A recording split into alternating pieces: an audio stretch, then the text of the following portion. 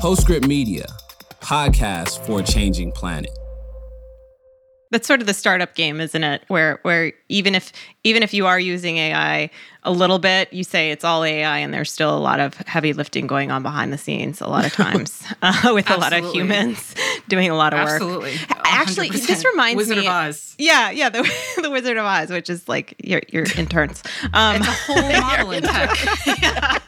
Hopefully you're paid interns. This is Hot Buttons, a show about the future of fashion and culture on a changing planet. I'm Christina Binkley. I'm a contributing writer at Vogue Business and the Wall Street Journal. This week, first, Patagonia gives away the company, and we love it. Then we'll wrap New York Fashion Week and look towards Europe, where London is looking a little toned down while they mourn the passing of the Queen. Then we're on to Secondhand September, which we are celebrating all month, and how we can all do a better job shifting our habits toward resale and slow fashion. We're talking with Venetia Lamanna. I'm not doing her name justice because I have an American accent and she has a beautiful British accent. But Venetia is a fellow podcaster and a fair fashion campaigner with a big social media following, and this is her specialty, sharing her passion for ethical fashion and helping us understand how to be a more informed and engaged consumer and embrace resale. Look, Bumble knows you're exhausted by dating. All the must not take yourself too seriously and 6'1" since that matters. And what do I even say other than hey? Well, that's why they're introducing an all-new Bumble. With exciting features to make compatibility easier, starting the chat better, and dating safer. They've changed, so you don't have to. Download the new Bumble now. Rachel Kibbe of Circular Services Group is in New York. Rachel, how's it going? It's going great, Christina. And the CEO of Thrilling, Sheila Kim Parker, is coming to us, as always, from South Salem, New York. Hey, Sheila.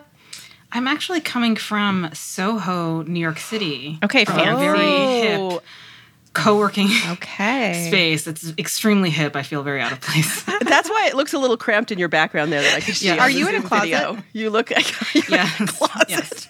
Yep. I'm in a closet. An empty closet, we should say. Yeah. Okay.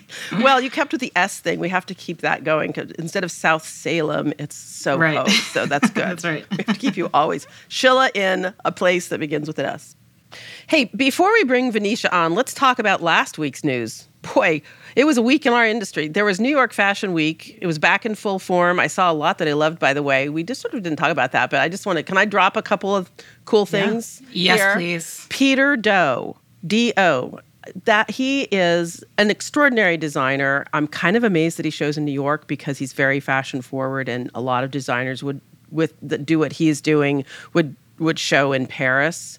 But it's really good for New York Fashion Week to have a designer like that. He's thinking different. He doesn't proceed with his business the way other people do, and I think it shows in the menswear that he just launched, and I'm really excited to see where he goes. And I don't know him at all, so this is not like a plug for a friend. He's just a fascinating one. I saw a Ukrainian brand, which really, I actually went to see this because I was just curious how you do that. It's called Bevza, which is the last name of the designer. She is living with her 2 children in Portugal right now while her husband is fighting on the front lines over there in eastern Ukraine. And she has managed to continue producing her brand in Kiev. I mean, I can't even imagine. She was talking about using Zoom. She's gone back and forth a few times since the occupation forces left that part of Ukraine. And it was pretty cool to see her showing in New York Fashion Week, and sitting right there in the front row were fashion directors. I saw Moda Operandi was there, Neiman Marcus was there, Nordstrom was there, and Bergdorf was there. So that's some real interest in what she's doing. And I think part of it was, chatting with people. She's done some good things with jewelry, but, fashion really wants to support Ukraine and Ukrainian designers, which is, it's interesting to see that kind of passion happening. And that lastly, I just have to say that the Tom Ford show was one of the strangest experiences I've ever had. On his runway was all super disco stuff. I mean, it sort of felt like, here's my life. It was super shiny, and I mean, you really felt like you could just show up at Studio 54, and yet it was super melancholy. His music was just so sad. It was sort of, I think he lost his husband, Richard Buckley, almost exactly a year ago. There are these rumors that his company is being shopped around for sale. They've hired Goldman Sachs, apparently. And I keep coming back in my mind wondering if we just said goodbye to Tom Ford or if he just said goodbye to us. He may have. Yeah. So who knows? It's funny because I did not hear the audio, but from the pictures, I was thinking it's sequins and steroids, and it felt very celebratory. And so it's so interesting to hear that actually it was melancholy and a little bit maybe bittersweet. And it's true, like the audio and the visual was not in sync on that. Incongruous. Where you're looking at this like, woo! He was in And two then different you're moods. Yeah, but that tells you something about how impactful audio is. That we just walked out of there going, oh my God. Wow. Anyway, I'll feel sad if that was a goodbye. Anyway, another part of what happened this week, which is pretty extraordinary news for people who are interested in sustainability and fashion, is H&M is getting rid of its conscious choice. That's quote unquote. They have hand tags that said that on some of their clothes. They're getting rid of those in response to pressure from regulators and consumers that called it out for greenwashing. One announcement overshadowed everything else, by the way. We've got to talk about Patagonia founder Yvon Chouinard said he's going to give away the company. That's right. He's giving away the company, basically transferring his family's ownership to two entities. One is a nonprofit and the other is a special trust designed specifically to fight climate change. And his reason was simple. He didn't want to sell or go public. He doesn't trust the public markets to do what he wants to do with climate change and with his company. So he and his bankers came up with this totally novel structure that lets the company devote its profits to fighting climate change rather than lining shareholder pockets. I read several articles about this carefully, trying to understand what the structure is. But essentially, it's an ongoing company and it will reinvest in itself to keep going. But anything in excess of that in terms of profits will go to causes to fight climate change. And those investments and expenditures will be overseen by this trust that he's formed. So super interesting. What do you guys think? So exciting. I mean, obviously, I had to sort of look into it a little bit before I totally celebrated it, and there's already been some criticism, but I still am looking to poke holes in this, and I really can't, given the structure that they've chosen in the society we live in. Listen, Rachel, I loved your measured tweets, by the way. Did you like my measured tweets? You would say, if this is exactly how it appears and sounds, I will give my qualified endorsement of this move. We all have reason to be cynical. Who have right? I become? I used to be such a grassroots activist, and now I know it's because you're a grassroots activist. Maybe that that's and I've been let down. I mean, we've all been let down, and we've had to go back. But listen, Patagonia, founded in 1973 by a rock climber to make better climbing gear for other rock climbers. And by the 90s, he had already avoided near bankruptcy. They'd had ups and downs, and he came out on top with $1 billion company. And this is a man who, to this day, does not use a cell phone or email. He managed the company loosely. Apparently, from what I've read from the articles that have been published over the last few weeks and going back over the last few years, from what I could find, this is a guy who also disappears for months on end to be in the wilderness and continues to believe that the only good things that happen in society are on a local level. But he is also a founder who is conflictedly really, really good at business. Like really good at business. And in 2005, he released an updated memoir titled Let My People Go Surfing, in which in the introduction he writes, I've been a businessman for almost 60 years. It is as difficult for me to say those words as it is for someone to admit being an alcoholic or a lawyer. I have never respected the profession. Wow. It's a harsh blow to lawyers. And alcoholics. And then in 1991, he communicates to his employees that they are making outdoor-like clothing for posers.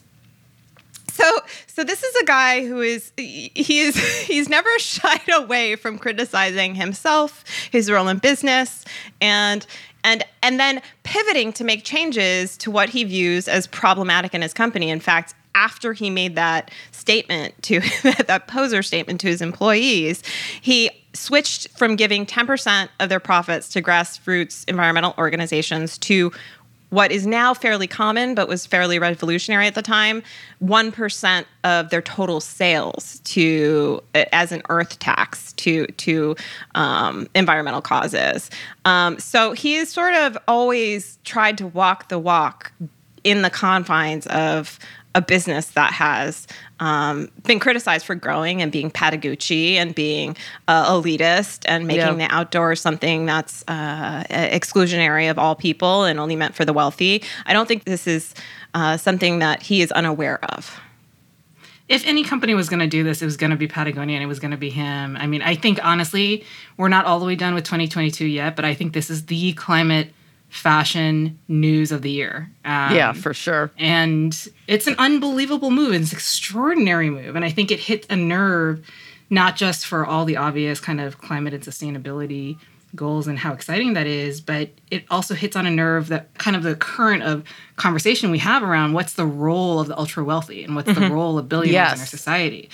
And I think part of the shock is that this goes against the grain of the idea that most of us have, which is that most of us are self-interested. And given the choice between accumulation of wealth, you're going to choose that over self-sacrifice. And the idea that someone would give up all those billions seems unheard of. And not only for themselves, for their family. That really struck me, is that he's got children and grandchildren who are part of this too. Who are now on salary.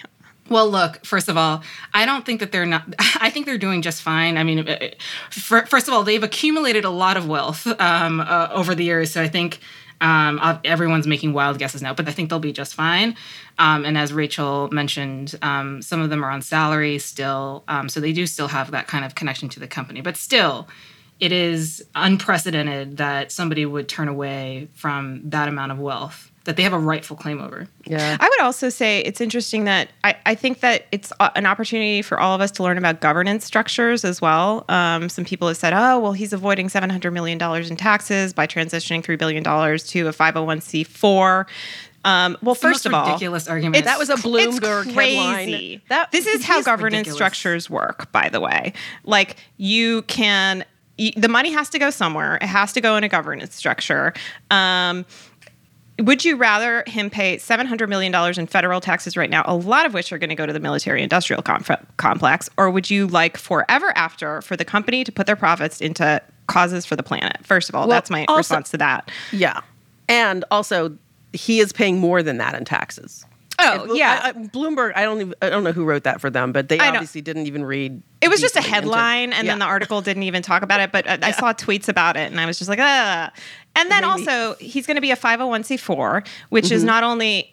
which is different than the traditional 501c3 structure that most nonprofits are, which means they're also going to be able to lobby and give money to political causes, which, by the way, our friends on the other side of the tracks are also doing. So this is not unique to liberal causes. This has been happening in far right causes as well. Billionaires are also putting their money into similar corporate structures.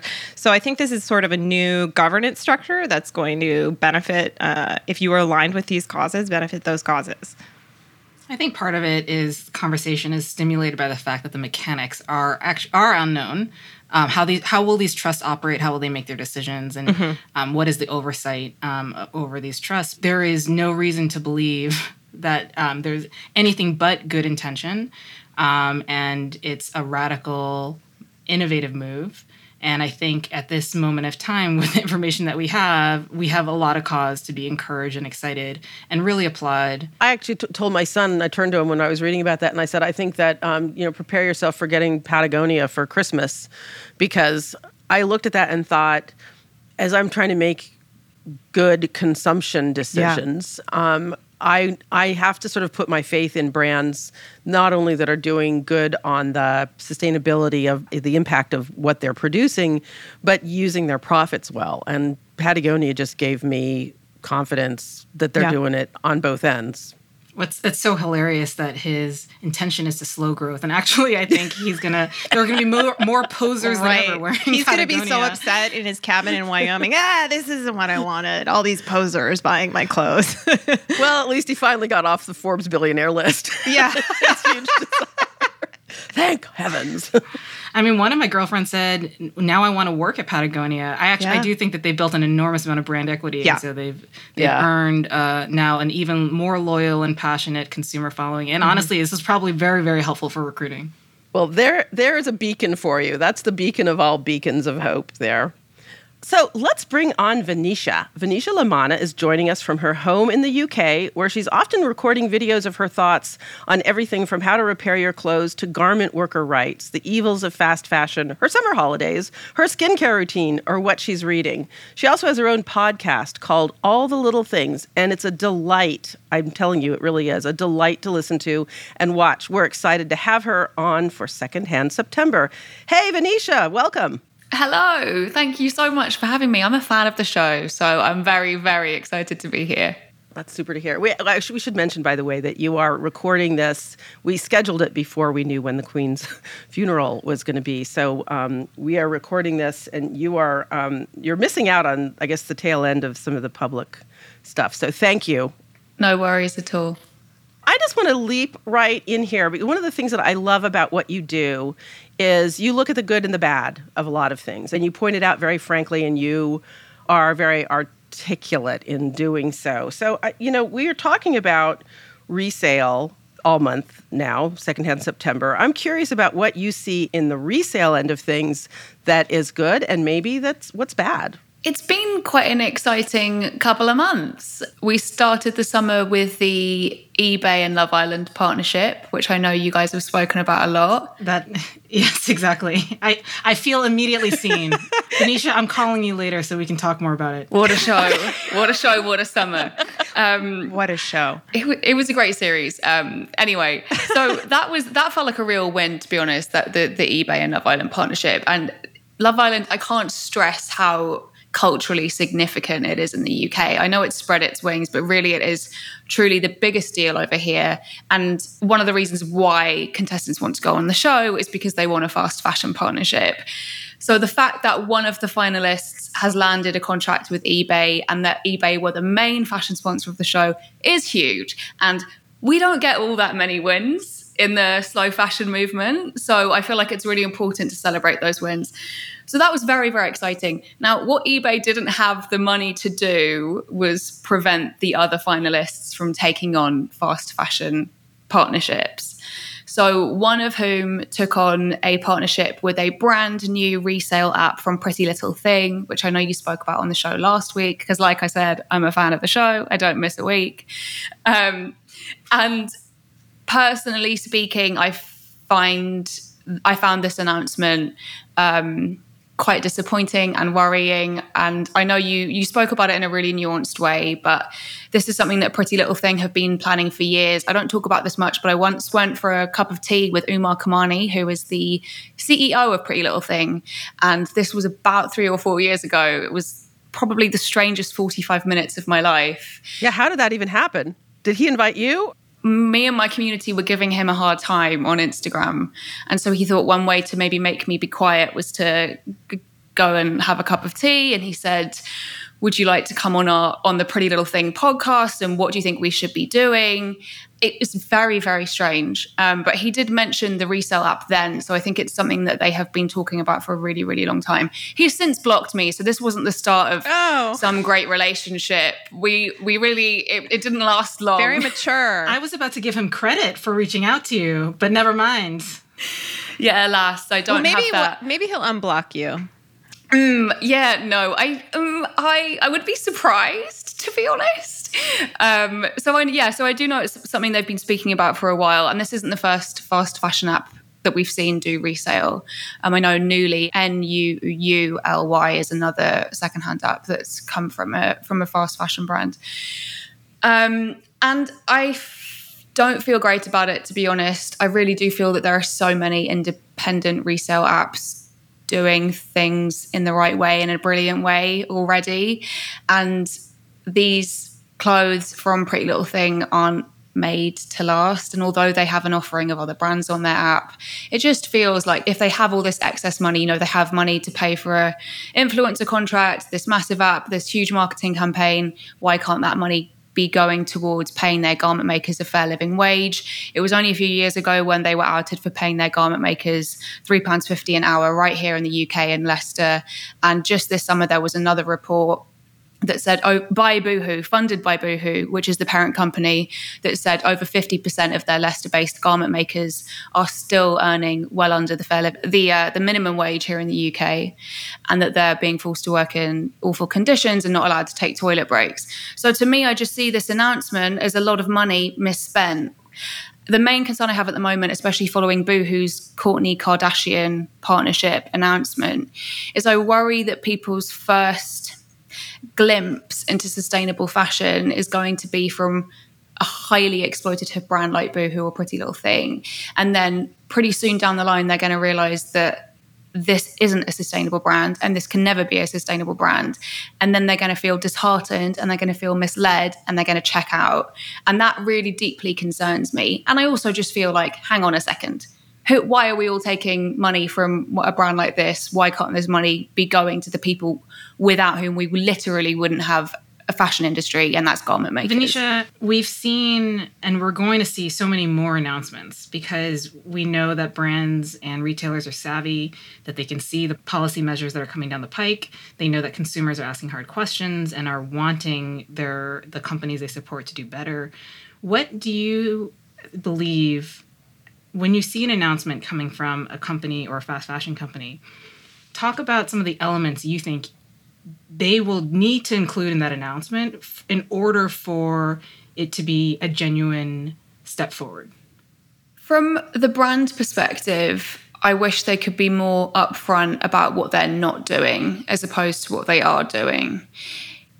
Because at the moment, it just feels really unbalanced and highly greenwashy. For the past however many years, you guys have been doing this longer than me, years and years and years. We've just seen brands talk to us about all the great stuff they're doing. And then it takes a really long time for us to out that as actually misleading. Like, how long did it take an advertising standards agency to remove H&M's conscious label from their tags, which is coming into action in October? That took a long time and a lot of people calling them out and asking them to do better. So from a brand perspective, we desperately need legislation to prevent them from misleading us. But I just wish they would be more upfront about what they're not doing. Also in the UK, it's very, very, very hard for us to figure out how many items of clothing they're selling a year. And we know we're in the midst of a textile waste crisis that is impacting people so detrimentally in the global south.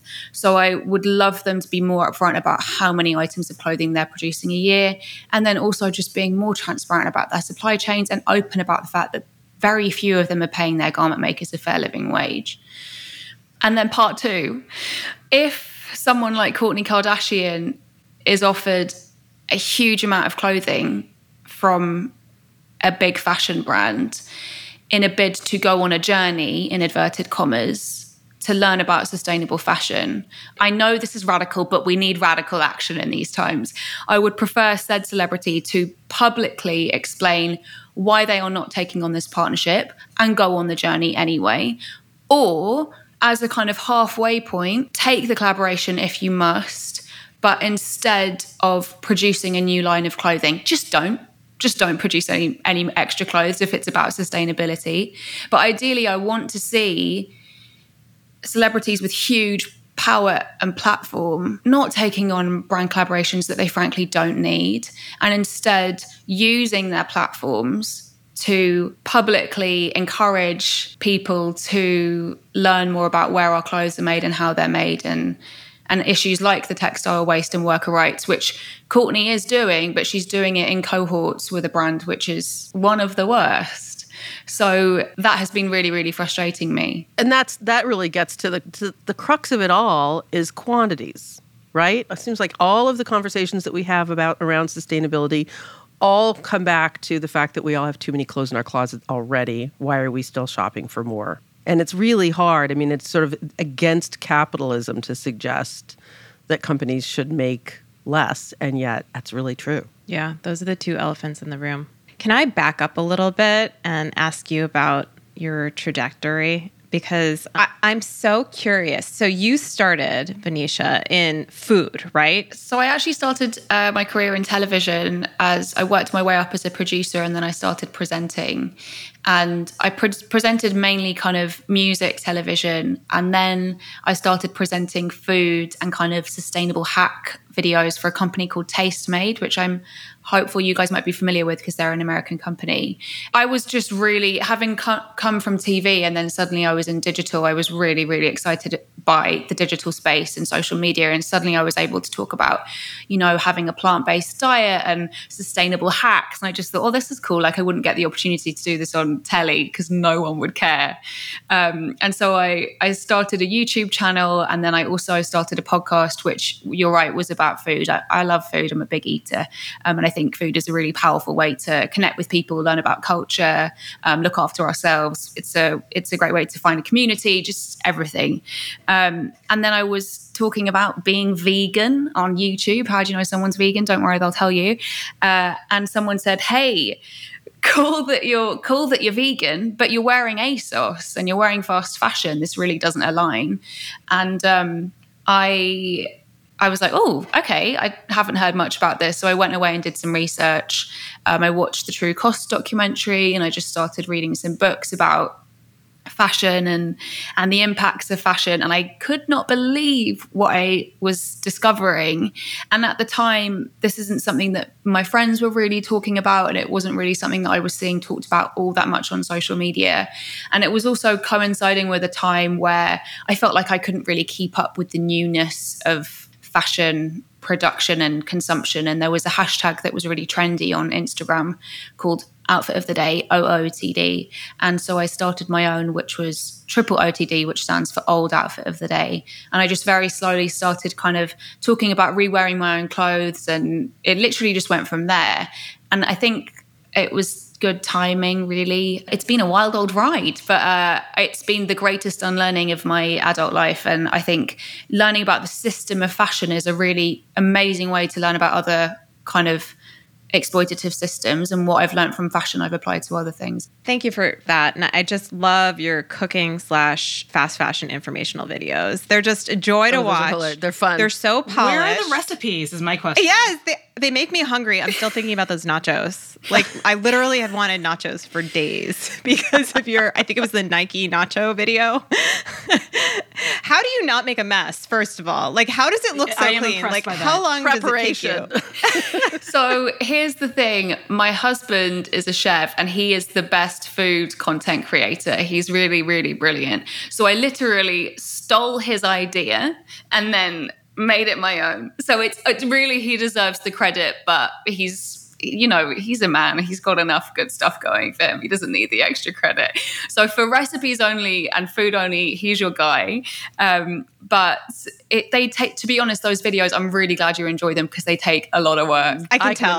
Yeah. Awesome. That's good. Yeah, no, they take a lot of research and a lot of prep. And I have a friend who's also a journalist called Molly, and she helps me research and fact check everything now, just because they've picked up some good traction, and I don't want to be part of spreading misinformation, which I definitely have been in the past. You know, those fashion facts that get thrown around without much backing. So yeah, those videos, I love making them. Actually, I try and do one a month, and hopefully they're just I think there's so much information out there about slow fashion, and I just hope that it's a way to kind of make all the facts a little bit more engaging and funny. Also funny, I think, like humor is quite important, and yeah, I really, really enjoy making them, so I'm glad you like watching them.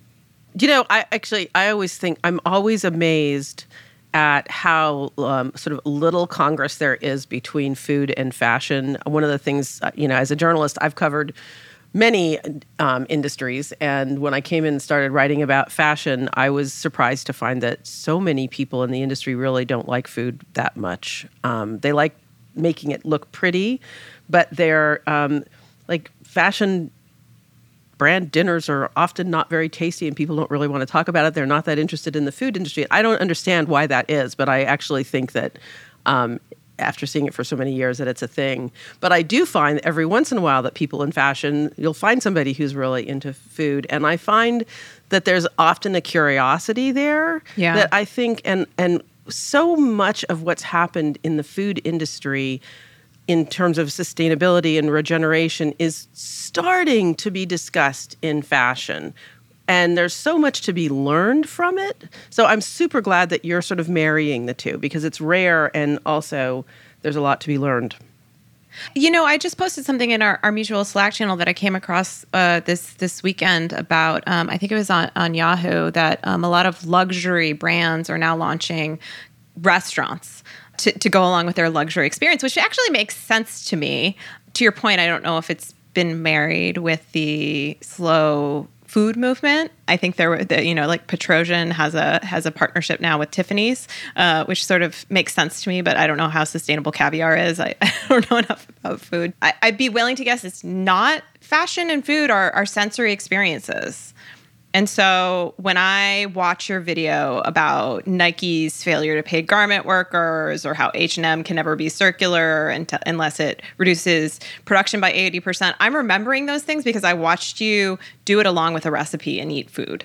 I think there's something about the human experience that's just more whole when you sort of combine multiple senses, and I like that. I love that. Thank you for saying that. I think what you've raised kind of really resonates with me, actually, because since slowing my fashion consumption, and I'm sure it's been, I'm pretty sure it's, I hear this a lot. It might have been the same for you.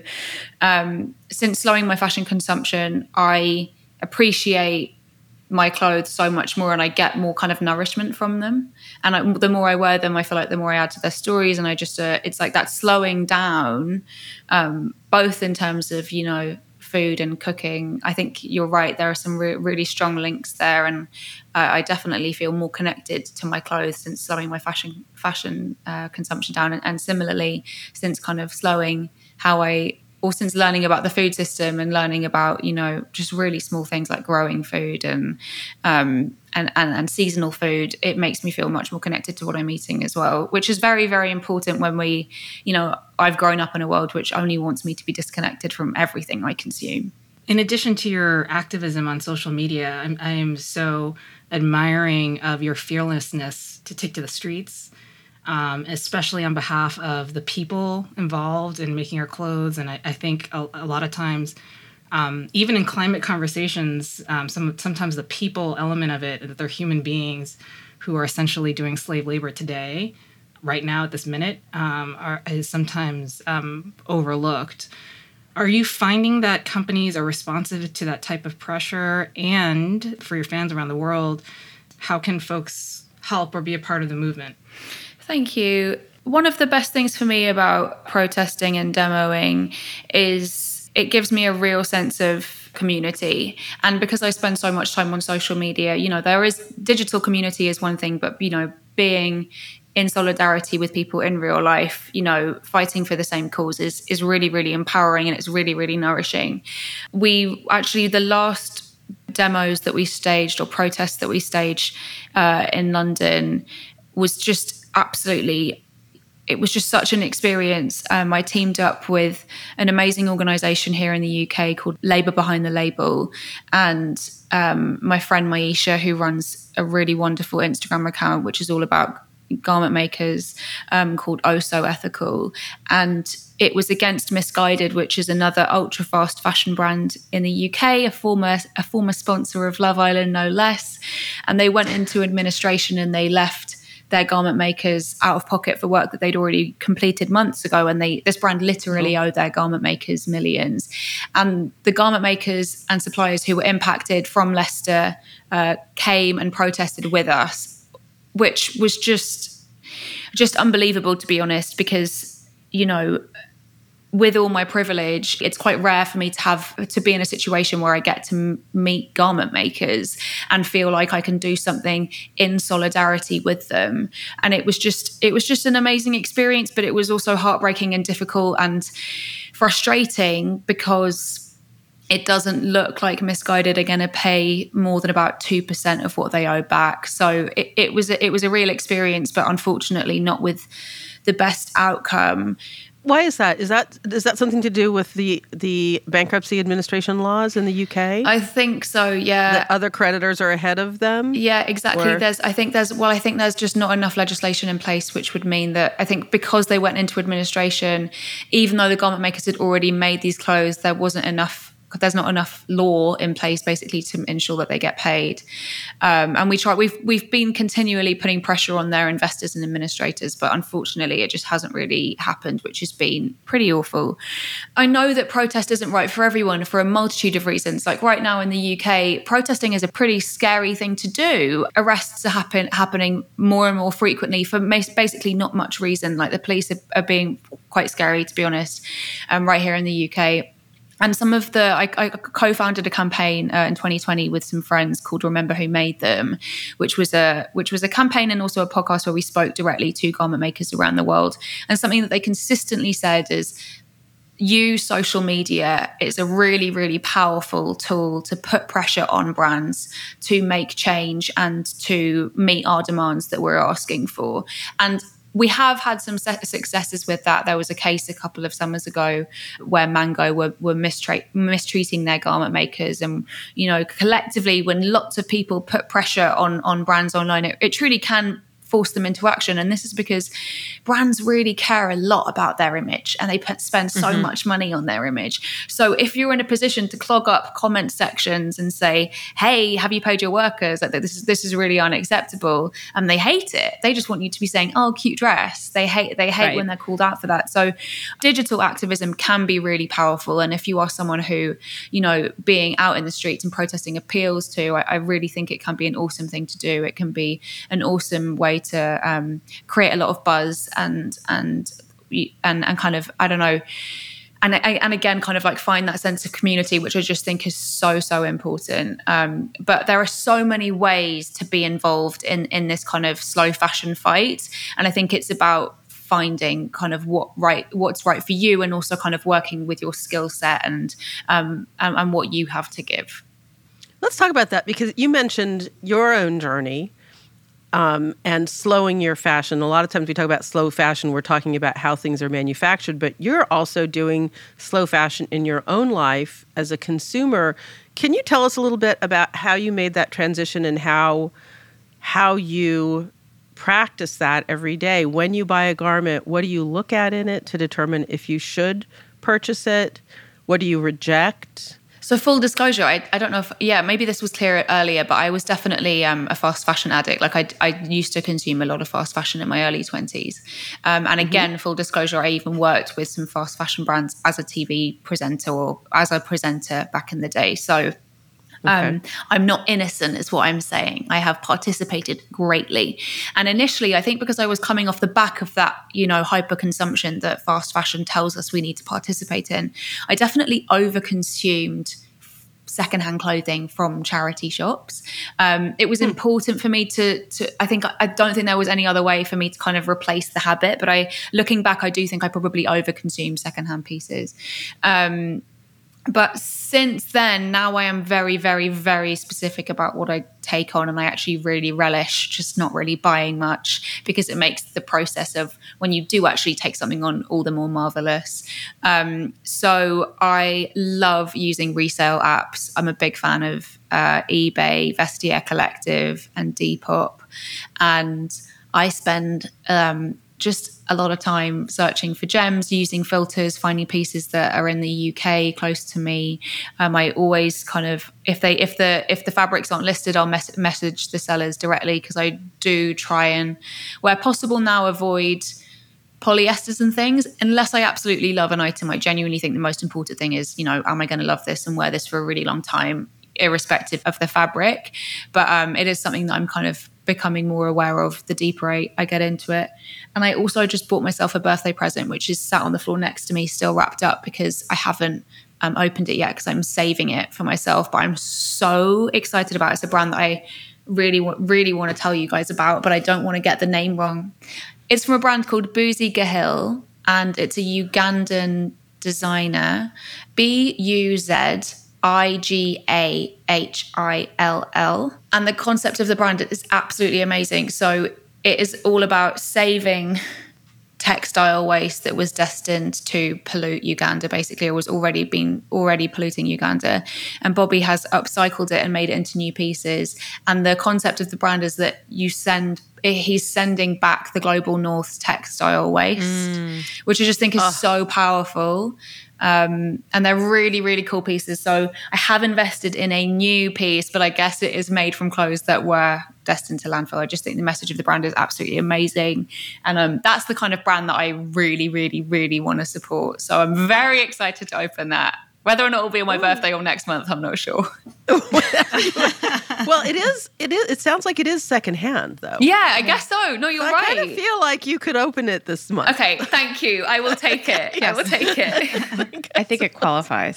I can't wait. I want to look that up. That's a little tidbit there for everybody. But I'm actually curious because I don't know how it is with you guys, but it's actually shopping for me in charity shops or in thrift store, what you guys call thrift stores. I don't know if you have charity shops in the US so much, but what's been really interesting for me is charity shops are not what they were 5-10 years ago anymore. They're just full so true. Right. Is it the same with Unless you? you go to Thrilling, shop Thrilling. That's right. No, we absolutely find that to be the case. I find it to be the case for especially charity chains that can't filter what they receive. Yeah. Versus a lot of the vintage thrift secondhand shops we work with, the owners are carefully curating and sourcing and selecting the inventory. So for folks who are just receiving inventory, and a lot of times Americans who have this disposable relationship with clothing will think of those charity chains as kind of dumping grounds for their fast fashion waste. So we definitely have seen that for sure. When I was originally shopping at my first experiences with thrift stores and charity chains in the 90s, you would go in there and it would just be clothes from the 70s and they would be indestructible. I mean, some of them would be rayon and kind of like out of material that you didn't want to touch with a 10-foot pole, but they were durable. There was no fast fashion. We didn't really have fast fashion in the thrift stores in the late 90s. And then 10 years later, that started to be all that you could find, really. I remember watching that happen. I mean, as a culture, we weren't really talking about fast fashion yet, but I just remember thinking, I can't find what I want to find in the thrift stores anymore. So it's been happening for a really long time. Yeah, it's a real shame, but it's the reason why I now mainly shop on resale apps, to be honest, just because I just find the search capacity so much better there and I can find exactly what I want. And, being able to set alerts and things is really, really wonderful. Don't you think you have to be more willing? I've also found my expectation about what I'm going to pay if I go into a curated vintage store or even pay at a charity shop. It used to be that you could find a deal for something really good. I think that's less and less, and I'm at peace with that now. Like, that's the environmental tax I'm going to pay to reuse something. Oh, that's interesting. Yeah, I think I would. I mean, I think it's very rare. eBay, I feel like I can occasionally find a real gem. I recently found a Laura Ashley vintage 1970s dress on eBay for less than 100 quid, which you would not get in a vintage store in London. No way. Wow. They charge like 250, 300 quid for that. So I was very pleased with that. But yeah, I think it's becoming harder and harder to do. What I would say is if you do ever go to London, there is a charity shop. I don't know if you guys are Vivienne Westwood fans. I love Vivienne Westwood. Who, of course. Yes, of course. There's a charity shop in London that sells Vivienne Westwood. Do go on. And the address is... There's a charity shop in Notting Hill called Mary's Living and Giving, where Vivienne Westwood personally goes and drops off Vivienne Westwood pieces, and they are sold for a fraction of the price. Oh my God. That's a hot tip. Hot tip for a It's a hot tip on hot buttons. Very hot tip. Let's cut that out so nobody hears that. By the way, it's London Fashion Week too. All these fashion people who are in London right now can run over there. Venetia, what makes you hopeful these days? September's been a very, very strange month, and there have been a few things that have happened which have made me feel so frustrated and want to tear my hair about, things we've spoken about already. I feel really encouraged by the Patagonia announcement. I am so excited about that. I did some research into it and have been talking to friends about it who are in the space and looking at the board of advisors. And I genuinely do think it feels exciting, and it could be something that nudges and encourages other billionaires and billionaire brands to redistribute their wealth. You know, we know consumption isn't the way to solve climate change, but I do think it's a win, and I'm really excited about it. I am over the moon about the news concerning H&M and their conscious labels. That has been the longest time coming, and it really does feel like there is energy for legislation both across Europe and the UK at the moment, which is brilliant. And then generally, I just always come back to garment makers and the people that I've met over the past couple of years who I've just learned so much from and have made me feel hopeful. And I think there is such an appetite from so many people at the moment who really want to learn about this industry and want to learn more about the people making their clothes and feel excited about, you know, oh, they just found this new secondhand jacket or whatever it is. I just feel like there's a lot of exciting things happening. And I think that's really, really hopeful. What a perfect moment to wrap this, that optimism, and not just one thing, like there's a lot to feel optimistic about. Thank you. Thank you so much. This has been so wonderful. I've loved chatting to you all. And yeah, like I say, I am a huge fan of the podcast, and I just love it. So keep doing the amazing work that you're doing. It's so joyful to listen to. Well, right back at you. Thank you. Thank you so much, truly. Thank you so much. Thank you for coming. It's time for us to talk about our hot buttons this week. Rachel, would you like to start? You had a hot button that could almost be mine too, just on behalf of you. Living vicariously. Wait, can I do that too? Yeah. It's like signing on to the card for a present. Let's see if we can bring you along. Okay, so what was it? I can't remember what day last week I went to. I was invited to a clothing swap put on by Global Fashion Exchange, Fashion Revolution USA, and Boohoo. The Global Fashion Exchange was one of the participants in Boohoo's educational series that went along with Kourtney Kardashian's Barker's ambassadorship of the of their partnership, which was actually something I was impressed by because there's a lot of people involved in the educational portion that I respect. One of which was Patrick Duffy, who threw this swap party at the Standard, which was indeed a swap party. And I hear my name called, and they say, "Rachel, you won a trip." And I go up onto this stage, and I get a hug, and they say, "You won a trip on the Peace Boat." And from what I knew, Peace Boat once in a while will dock, I think, in Manhattan. So I was like, fantastic. I was so happy. I've never won anything. I thought I was getting like a trip around Manhattan on a boat. And I turn around and the whole audience is jumping up and down and screaming. Their faces look like insane. And I'm like, oh my gosh, wait, what? What's going on? And then one of my friends says to me, "Rachel, you won a 6-month trip." And then like I'm like, oh my God, like I don't, months? yeah. I'm like, I don't know if I could, you know what I mean? It's like handing someone a puppy for Christmas or something like that. I don't know if I could take this responsibility on. I'm like, okay.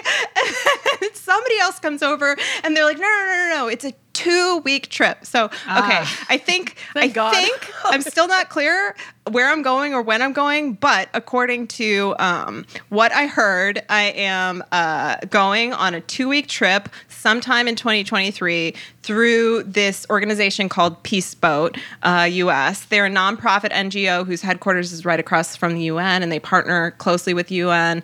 They lead global voyages from a week to 100 days with custom programs that combine onboard learning and on-the-ground experience in communities affected by global problems. So their work includes education around war, environmental degradation, gender violence, using nonviolent activism and advocacy. So I'm really, really, really excited. I don't know when I'm going. I don't know where I'm going. I'm waiting for the email back, but I'm going on a trip. You are going. At some point. And I want it. And you are going to take your microphone and headset with you because we want to record a podcast with you when you're doing this thing, whatever it is. I can't wait. Now, are you going to be lighter on Boohoo and give them more favorable treatment on hot buttons? No, I'm going to try to get them to hire me so I can help them out. Oh, even better. I think they need some guidance. And I spoke to representatives from there, and they seem very open to working with people who work in the space. Not necessarily me, I don't know, but I would work. I think that as much as we need activism and advocacy and we need people calling these brands out, I also think, and what they're doing right, is they're engaging people who know what they're doing. And I consider myself one of them. So, I don't know. We'll see. Fair enough. Very exciting. That is. Hey, Shella, how about you? It got a little bit buried this week because of the Patagonia news, but I was really intrigued by ThreadUp CEO wrote a piece for Fast Company entitled "Why Fast Fashion is the Next Big Tobacco," and that's certainly a theme that we've talked about addiction and looking to the policy measures around combating tobacco. The tobacco industry and whether that can be applied to the fast fashion industry. And so anyway, I thought that was really interesting and a potential sign of what direction policy could take. Wow. That's interesting because that took years to evolve, and then they sort of got all the gears in place and boom. Yes. My hot button is decidedly not. So let the record show that I am holding up a sweater. It's a Missoni sweater that I bought on Thrilling. Yeah. And it's going to Milan with me. This is going to be my cardigan that I wear throughout the shows in Milan. So that's amazing. I'm taking a piece of your business with me. That is the highest honor, Christina, that you spent time on our platform and now that you have a piece of it. Thank you so much. And that piece is gorgeous. It is gorgeous. It is gorgeous. I feel like I got a really good deal on it too. So yay. Thank you. Thank you, Shella. That's what it's all about. The thrill of the hunt, the thrill of the deal. And it really does feel like that. And it sticks with you too. Like every time I look at it, I'm like, yeah. And you supported a small business. Yep. I can't remember I don't remember the shop now. I was more excited about the sweater. Selfishly. Fair enough. That's all for the show. Please support us by following us on Twitter. We're @HotButtonsPod, or send a link to friends or colleagues and go to Apple or Spotify and give us a rating. We're also streaming on Amazon Music. We really appreciate your support. If you want to email us with story ideas, send a note to hotbuttons@postscriptaudio.com or leave us a voicemail at our new call-in line. It's at 508-622-5361. So give us a call. Hot Buttons is hosted by me, Christina Binkley, Sheila Kim Parker, and Rachel Kibbe. The show is produced by Postscript Media. Our senior editor is Ann Bailey. Our engineers are Greg Villefranc and Sean Marquand. Cecily Meza-Martinez is our managing producer. Stephen Lacey, Scott Clavenna, and Rachel Kibbe are our executive producers. Postscript Media makes podcasts at the intersection of climate with culture, politics, business, and tech. Postscript Media is supported by Prelude Ventures. Prelude is a venture capital firm focused on climate solutions across energy, food, agriculture, transportation, logistics, and advanced materials. Thanks for joining us. We will catch up with you next week. Rachel, I loved your measured tweets, by the way. Did you like my measured tweets? You would say, if this is exactly how it appears and sounds, I will give my qualified endorsement of this move. We all have reason to be cynical, Who right? have I become? I used to be such a grassroots activist, and now I know it's because you're a grassroots activist. maybe that that's you know to be and I've cynical, been right? let down. I mean, we've all been let down.